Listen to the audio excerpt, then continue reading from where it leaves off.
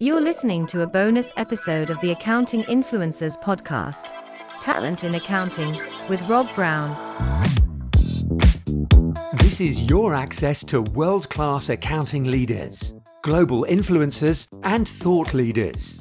Discover what makes accounting firms great and accounting professionals world-class. Welcome to the Accounting Influencers podcast with me, Rob Brown. On behalf of our network of 5 shows going out every day, we're thrilled to bring to you special guests every Wednesday where we deep dive into topics of relevance for accounting practitioners, bookkeepers, CPAs all over the world. I'm thrilled to have with me today, back for the second time. We had a great session last time, Jen, didn't we? Talking about people first cultures. It's great to have you back. Welcome. Yeah, thanks so much for having me back, Rob. So, Jen, would you summarize for us what came out from our last conversation? We'll put a link to it in the show notes, but we were talking about building and leading in a people first culture. Just summarize for us what that looks like and the kind of things companies should be doing. Yeah, we talked about the importance of a kind of inside out, outside in culture and brand, and how important values are when you're dealing with people. And also that the idea that every employee is different. They're a human being, which is what makes them unique and beautiful.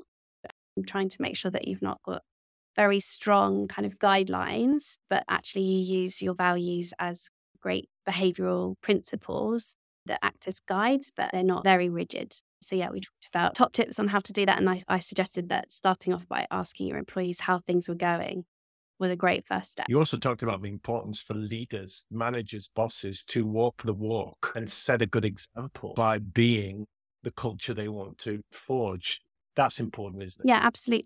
We've all heard the phrase, be the change you want to see. And I think if you're a really passionate people leader who has done their learning and research on human leadership, authentic leadership, then you would know that you've got to lead by example. You've got to be vulnerable. You've got to create space, safe space for other people to be able to show up in the way that you want them to. Yeah, I think it's got to start with your leaders, and you play such an important role as a leader in that journey of creating the type of culture that you want to see in your business. And you spoke about brand and how integral that is to shaping a culture. And we dipped into the concept of personal brand and employer brand, this idea of making yourself a great place to work and letting the world know externally and internally that you're a great place to work. This is really all about differentiating yourself as an employer, isn't it? Yeah, it absolutely is. You would, when you're looking for your clients, for example, you will have some criteria that you work to that guides you on whether that's the type of client that you might want to work with for your practice. Maybe you focus on very small businesses. Maybe you focus on businesses that are going through a growth and change. And maybe you're also trying to embed some compliance within that entrepreneurial spirit that individual might have had. You'll be thinking about what your unique selling point is for getting that business in. And I think it's no different when you're trying to attract candidates and potential recruits for your business, because someone's going to want to really know what they're signing up for. So if you're going to have to put all of that information out there, which you really should if you're looking for candidates and you're trying to attract the best talent, telling them that story, you've got to be really proud of what you're putting out there. Your customers see it. But more than that, you could make a lasting impression on somebody that then when they're qualified or at the stage that they're looking for a new role, and something pops up from your business, you want them to think, oh, brilliant, this is my chance. So yeah, I think super important. And you're the people experience director at Xero for this region, UK and EMEA. And that role traditionally would have been called HR. Is it the case now that employer brand and attracting the right people is one of the big things at the top of your agenda? Yes, definitely. I think HR was recognition that there's more than just payroll that needs to be processed, and that the resource of humans was also, I guess, an asset for a business. I think we've moved away from that, and actually we're looking at humans. It's like the human part of the resource rather than the resource part of human. I see this shift in the marketplace where there's loads more businesses calling their HR teams people teams, but our philosophy was that actually it's people experience, because I think it was Richard Branson that said, look after your people and your customers will be looked after as well.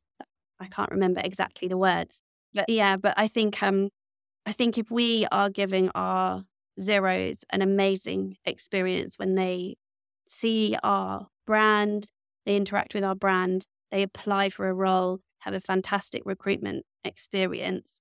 Ideally, they get a role with us, but not everybody does. But whether they do or don't, then I really hope that any other interactions that they have, either talking to our customers or even thinking about whether they can become a small business owner themselves, the idea is that we have fantastic experiences for our users as well. And I think just going back to that philosophy that in retail, I worked in retail at the very beginning of my career. And we were always told that actually, if somebody had a negative experience, they would tell double the amount of people compared to if they had a positive one. So just remembering that every positive experience counts. I think that's the other philosophy that we've based everything on. Just great customer experience coming from people who have great experience of being an employee of your business. And at a time when there are not enough jobs to go around and 10 interviews or 100 for every single position, you can afford to be picky with who you take on. But we're aware of the Great Resignation and the dwindling talent pool. The dwindling populations across the world actually are speaking to a labor shortage. So it's a fight for talent. It's a fight for the best talent. So employers have to stand out as the employer of choice. How difficult is it to stand out? Because I see accounting firms, even the fintech software companies, making the same promises, putting up similar kind of websites, showing similar values, employing similar people for similar packages and benefits, doing similar jobs with similar qualifications. And it's all a bit blur and a bit bland and a bit vanilla. And it's difficult to stand out. Yeah, I think that goes to the human interaction that you have during the recruitment process. I think we could spend the next 20 minutes talking about packaging benefits and making them attractive and making sure that you're competitive and thinking about different things that you can do to reinforce your, well-being agenda. So whether you've got free drinks in the fridge or you put yoga on, we can all do things like that. But that's cosmetic, isn't it, in a way? Very cosmetic is exactly what I was going to say. It has to sit with your values. You have to live and breathe it. And people can tell. We all know what it's like when you are being sold something. And I hate being sold to. I'm sure lots of other people will feel the same. But if you just don't inherently believe what you're being told, it's much more challenging, especially in a world where people just want to see authenticity and honesty. And I think actually the challenge that many people have is recruitment processes can feel a bit like selling. Actually, it's a mutual process that people are going through. I'm deciding whether I want to work for you just as much as you're deciding whether you're going to employ me. What we should be trying to do is be as open and vulnerable as we can. We might not tell everybody everything about how things operate, but we should be really honest about the challenges someone might experience in that role, the things that they might not get just as much as the things that they will. So I think it comes down to just a really, really great integrity in your recruitment processes and fantastic experiences, great conversations. An interview, beautifully demonstrated by you, Rob. An interview shouldn't feel stressful or anxiety inducing, really. Yes, you want someone to have a little bit of a preference for showing up really well and doing their best, but they should feel that they're being put at ease. They should feel that they can perform to the best of their ability in that environment. So the days of those horrible interviews where you used to get grilled, I think are over, but not everybody has realized that yet. So yeah, I think integrity in your recruitment processing and a really brilliant experience is so key, because that's just going to make sure that your values show through, and it means that you're living and breathing what you say you do, exactly what you do on the tin type thing. And you've recruited many people over the years. Have you ever made a bad choice in recruit? Have you ever hired the wrong person? I feel like everyone has. Everyone's had that person that you've got a different view of in the recruitment process, and maybe they've not turned up in the same way that you were hoping for. Or maybe they do a brilliant interview and they show up terrific and you think this is the ideal person here. But people can put on a show in an interview, can't they? Absolutely. I think it goes back to that piece around integrity, though, because I was recording a podcast yesterday, actually, and we were talking about having this idea of if they're not a hell yes, then they're probably a no. And so I think you've got to be super excited throughout the recruitment process. And what I would hope is also that the candidate is excited too. If someone turns up on their first day and they're not really that bothered about being there, then are they really the right person for you? And equally, if you're not super excited that they're finally coming to join you after maybe a 3-month notice period at their previous place of work, I think, you've got to stand true to what you need in the team. Not always as easy when you need support quickly, but I really do think that when it comes to hiring, like we all make decisions, but recognizing quickly that maybe it's not been the right decision, I think that's better. That's better for everybody, because it can be quite damaging if you've got someone who's just not a great fit and they stick around for too long. Sure. And when you're recruiting, you're looking for people to fulfill a role and do a job, technically, technologically, all of those things. But you're also looking to hire for culture, people that fit with your vibe and your brand. So have you got any tips in hiring for culture? Yeah. So I would say I have a bit of aversion to saying hiring for culture fit. I prefer to say that you hire for culture add, because we don't want to get a cookie cutter mold of every single person. We get great things from diversity of thought, of background, of experience, of education, of all sorts of different diversity. We are richer and actually perform better when we have more diversity. What you want is somebody that, like I said about the kind of values, they're guide rails, but everyone has their own unique way of expressing them and way of delivering them, but recognizing that they are important, that you use them and abide by them as a bit of a touchstone. I think that's really important. So culture add, trying to make sure that you are being aware of your unconscious biases as well, recognizing that we like to be around people that are like us.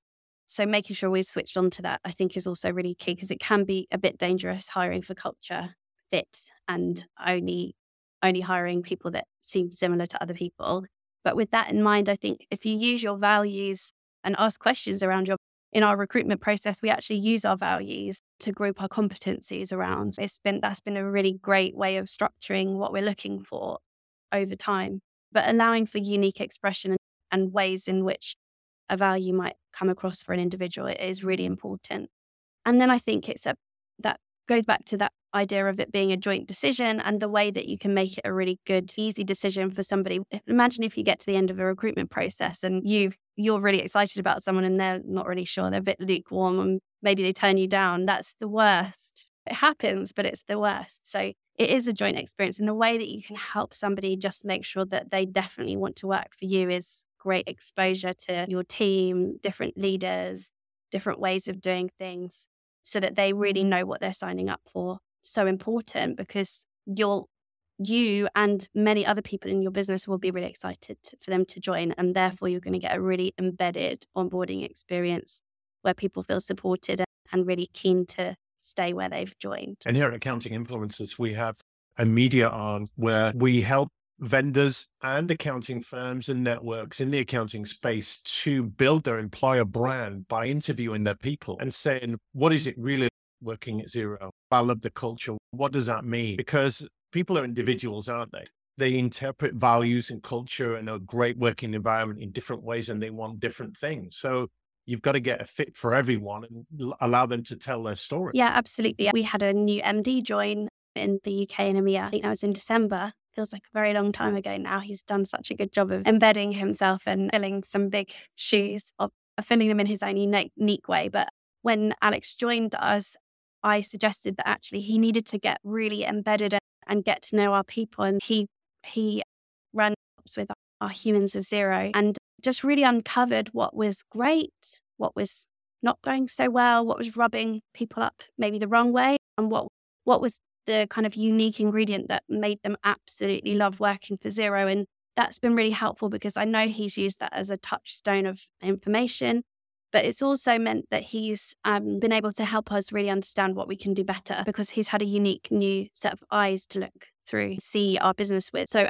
that's been really fantastic. So we've actually decided to continue doing those. So all of our leaders now run those. They take turns to run them, and we focus on different employee groups. I'm actually going to be one of the people attending one of these next month, where we're going to be talking about returning from parental leave and the experience that has provided people and how we can potentially improve it. So just really spending the time listening. I think just investing in listening sessions is so key, because it gives you beautiful insight into what makes a difference to somebody, why they stick around, and actually what you must hold true no matter what changes you make. Yeah, it's been really insightful. You've got to also have an eye on keeping people. It's okay getting them in, making great promises, putting a wonderful career path in front of them with loads of opportunities and interesting work and great people, but you've got to keep them as well. And you've got to defend them against the attack of your competitors, stealing them away and making counter offers and all that.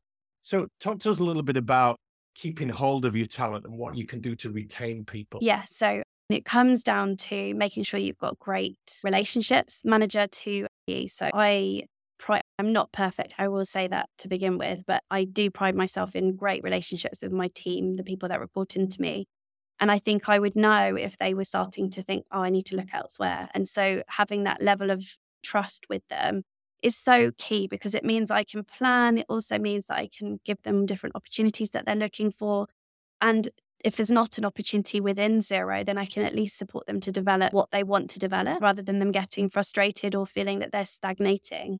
So I think first things first, great relationships between managers and employees. I think it's really tempting to throw money at the problem, but it can be counterintuitive, because this might be a bit controversial, but I don't really believe in counter offering.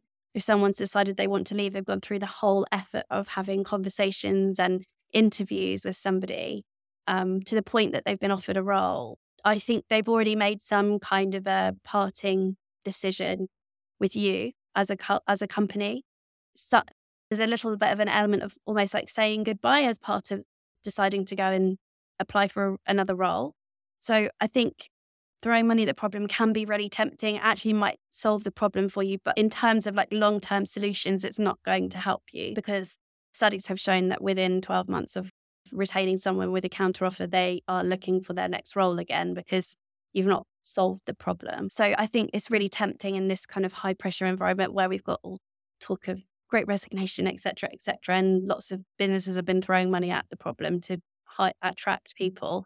It's really tempting to do the same. But actually, if you think about the way in which you are running your business, the way people feel, whether they're valued, recognized, adding more, making more of a difference and able to contribute and grow and develop and having opportunities to do that, I think feeling fulfilled is more important, actually.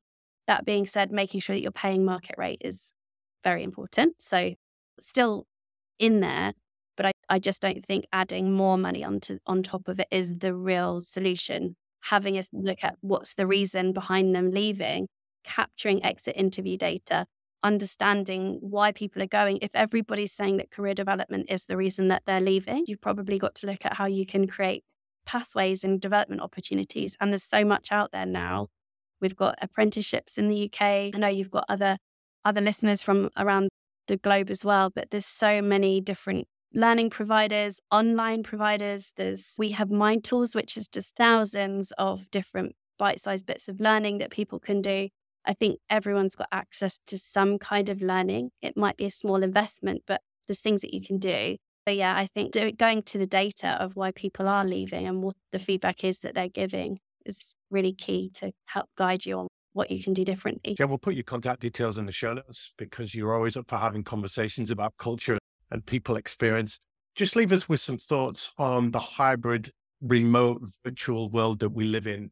How do you stand out as an employer of choice when not everyone is around and we're recruiting people from all over the planet, really? So internally, I think it's driving great culture moments. So don't necessarily have to have everybody together all the time, but having some really key moments where you do ask everyone to come together and you've got some good content, you connect them again with your vision and your mission, how they're making a difference, how they're contributing, reward and recognize some great standout performance. I think those types of really engaging moments are inspiring and I think drive great togetherness. And then when you're looking externally, and obviously lots of hiring is going on remotely, you've got people leaders probably working from home and difficult to get everybody together, so you can't necessarily meet face to face. Some people have a bit nerves around not meeting someone before they join the business. I think having some faith that actually you get more opportunity to introduce them to more of your business actually by doing it remotely. I do always ask people to come in for the last round of interviews so they can meet my team. and connect with the culture, because it's actually really important in my role, of course, if I'm hiring. I think you can give people a much quicker response. It's a much quicker recruitment process, and they probably don't mind meeting more people. So not being afraid of adding an extra stage in your recruitment process so that they can have a coffee with a relaxed coffee with somebody in the team, just so they get more insight and more exposure to your business. I think don't be afraid of that, and have faith that you're not asking them to travel to your office several times and spend lots of money, take time off work to come to your interview. So actually people feel a bit happier and more kindly towards giving up a bit more time throughout a virtual recruitment process. So be bold and keep doing what you're doing, I think. That's great, Jen. Thank you so much for that. And the key message here is that being the employer of choice and differentiating yourself in the talent pool, it doesn't happen by accident, does it? No, absolutely. And I think if you're not sure what to do and you're not sure where to go, there's some brilliant people out there that can help. And yeah, I'd be happy to talk to anybody if they would like to speak to me as well. Fantastic. Jen Surtees, People Experience Director at Xero. It's been thrilling to talk to you today. Thanks so much for your time and your insights. Thanks so much for having me back, Rob. It's been great to meet you properly.